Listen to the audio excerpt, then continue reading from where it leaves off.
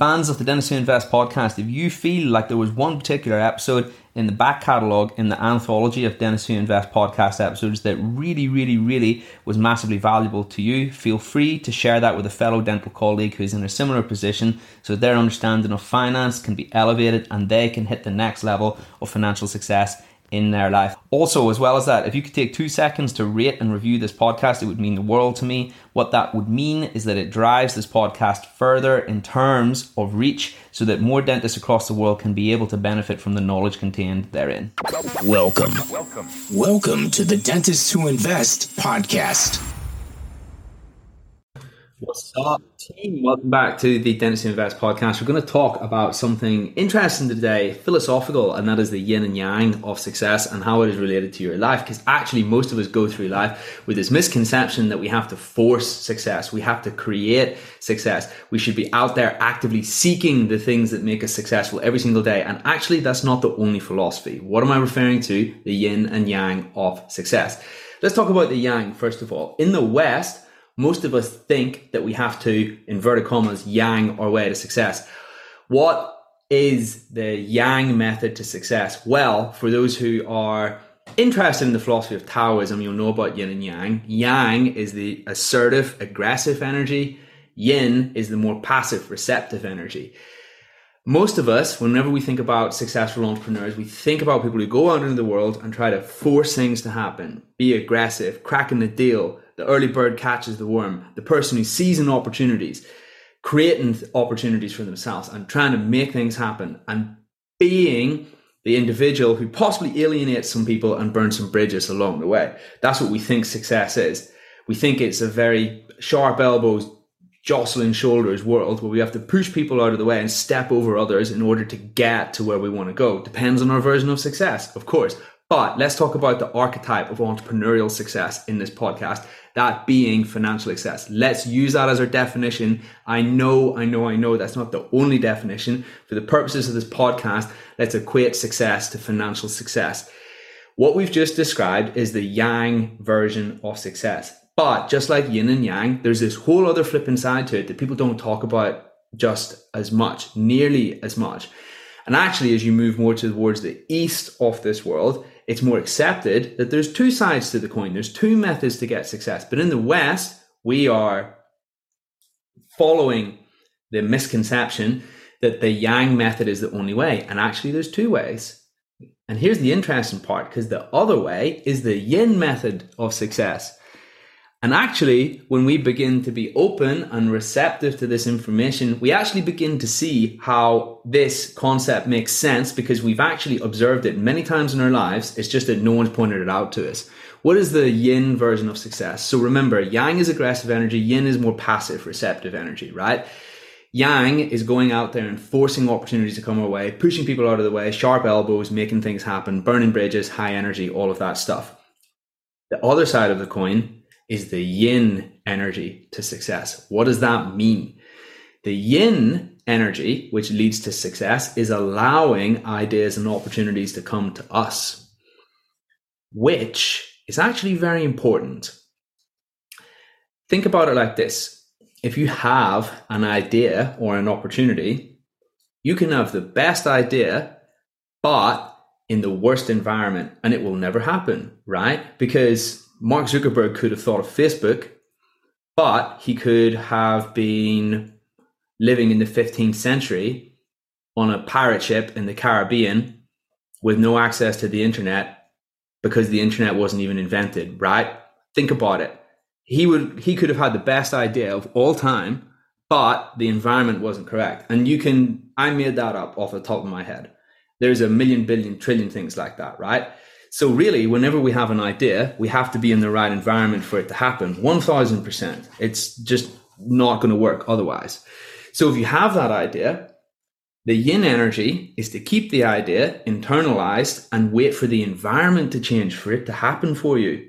Okay. The yang energy is trying to find the environment. Okay. It's having an idea, maybe it not even necessarily being that great an idea, but you trying to impose it upon everybody else. The yin energy waits for that environment to change, for the circumstances to become the perfect circumstances the circumstances to become opportune for that idea to float off, right? And actually, that method can be just as powerful, if not even more, because when you have the right idea in the right circumstances at the right time, then you've got all these other factors that are going to propel it along. And actually, you don't even need to encourage it that much because it's just going to happen so much more easier than it would have done otherwise if you were just trying to yang your way to success the whole flipping life. Yang is now an adjective for yang is a verb for the purposes of this podcast, by the way. The yang and the yin energy for success.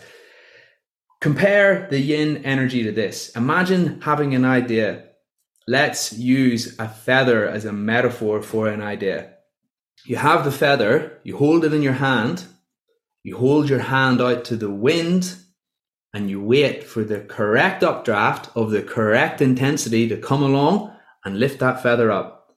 And when the correct updraft of the correct intensity comes, guess what? It keeps itself elevated, the feather does. And all we have to do is come along and maybe just bounce it up a little bit from time to time like a balloon, right? Now, here's the thing. That might sound really philosophical and really woo-woo, but actually, this whole idea that we have to force ourselves to work unbelievably hard for success is actually a little destructive because we might be putting in level 10 effort with a level 2 idea. The yin version of success is a level 10 idea, which only requires like level 5 effort to actually keep it going because it's such a good idea. And there's both. The key thing to appreciate is that actually they're both. Whereas we're told and we're indoctrinated to think, and we're presupposed to think that actually the yang is the only way. Because when we think about the archetype of an entrepreneur, we think about someone who has all those yang qualities, when actually the whole yin thing is true too. Think about it. Most people who are listening to this are dentists, right? You are fully trying to yang your way to success. You would be out there doing a hard physical manual labor job because that is something that requires an absolute ton of effort, and it'll happily accept that ton of effort that you're going to put in. But generally, most of us, part of the reason why we're in dentistry is because we have a more comfortable level of remuneration. But we had to wait until we were 18, didn't we? Until we could go to university, or 17 if you were in Scotland, so that your yin idea for success could manifest, because otherwise it wouldn't have done. And actually, if you were trying to yang your whole way the whole time, you might have been doing that hard physical manual labor job. Whereas if you just would have waited for the yin opportunity to come to you, then actually it took much less effort to get a way better result. Same for people who own businesses. Same for people who have seen amazing opportunities and capitalized on them. They all have the same 168 hours in a week. That's the thing. It's not possible to work 169 hours. It's not possible to work 170 hours, right?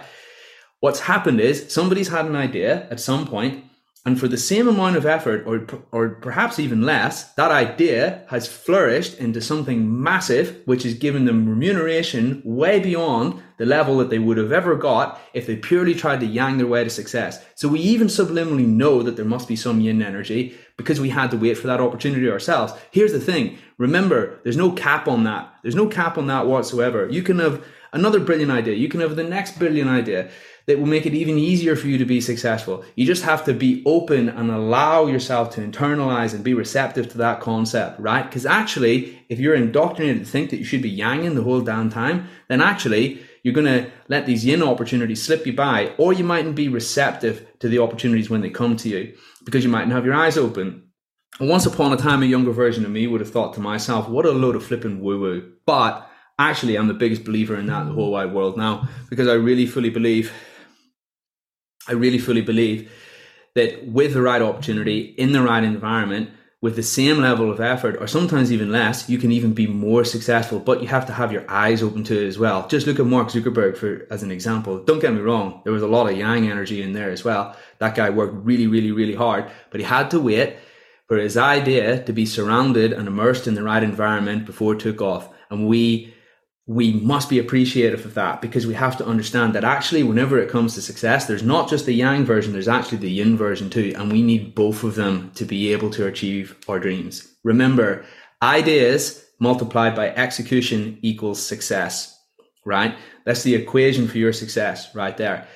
Zero ideas times one execution equals 0. 0 ideas times a million execution also equals 0. One idea, one okay idea times a million equals a million, right?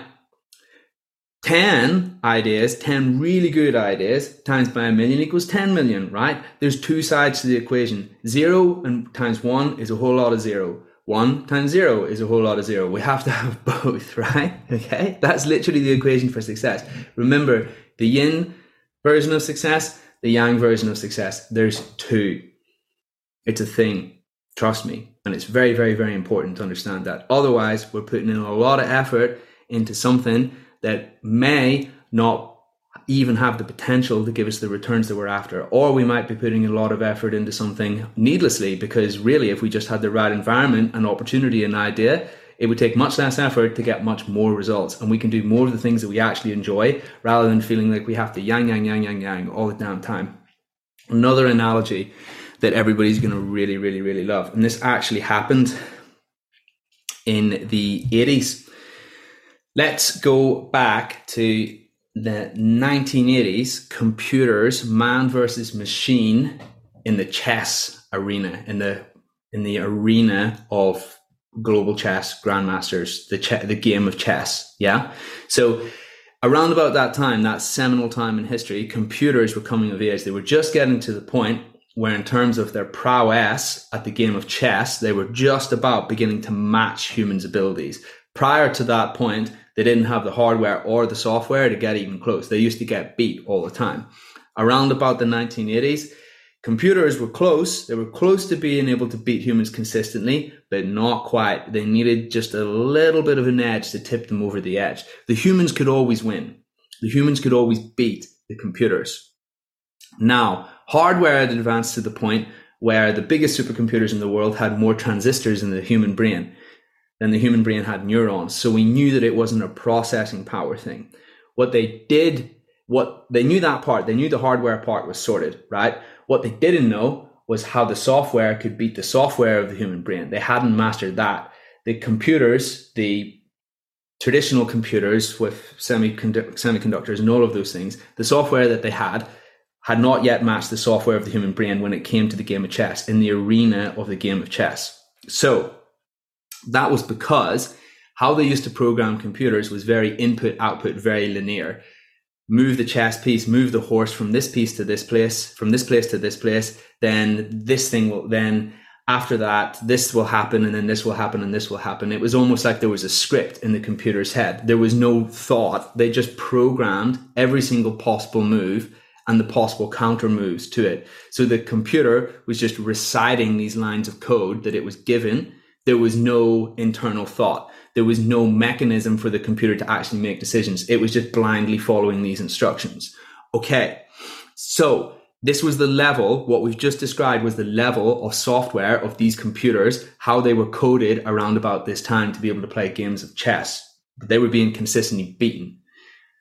There was a computer architect around about that time. And he thought to himself, how can we give these computers the edge over humans? What is the thing that we need to do in order for these computers to be able to beat humans consistently? Let's try something radically different, because what we've tried before hasn't worked. We've got to try something different. Let's describe in the code, let's place into the code a line of text that says every 1% of moves has to be completely random by the computer. Every 1% of moves, we do a completely random move. And then at that point, we begin to follow the code again, as we would do normally. And it goes back to the linear input-output, the linear programming, which describes every single possible move from every single possible point, and every single reaction and counter move to whatever the human player is doing. So whenever they put that text in to the code for those computers, those were the very first computers that began to be able to beat humans consistently, because every 1% of the time that they did random moves, they moved to random parts of the board, the field of play would alter so much that the exact same code that they had before, the linear code, once it kicked in, the field of play had changed to such a large degree that actually it threw the other human player. There was many more opportunities for the computer at that point to put in exactly the same amount of effort, yet win more games from that point forwards, all because it did something random and it put itself out there, like the yin energy, right? The yin energy waits for opportunities to come to it. The yin energy is receptive. The yin energy puts itself in different environments to see where its ideas will work. And that is exactly what the code did for these computers. These were the first computers that beat human players, ladies and gentlemen. Wow, how cool is that? So, another way we can interpret that is to say that actually, when we do different things, not all of the time, not 99% of the time we're doing these random crazy things, but 1% of the time we just put ourselves in different environments and try different things, exactly the same ideas will work so much better with so much less effort and yield amazing results, amazing success, perhaps even more success than we could have done in the first place, just like the supercomputers that first beat the humans way back in the day. Food for thought. If you enjoyed this podcast, please hit follow or subscribe so you can stay up to date with information on new podcasts which are released weekly. Please also feel free to leave a positive review so others can learn about this podcast and benefit from it. I would also encourage any fans of the podcast to sign up to the free Facebook community from which the podcast originated. Please search Dentists Who Invest on Facebook and hit join to become part of a community of thousands of other dentists interested in improving their finances, well-being and investing knowledge. Looking forward to seeing you on there.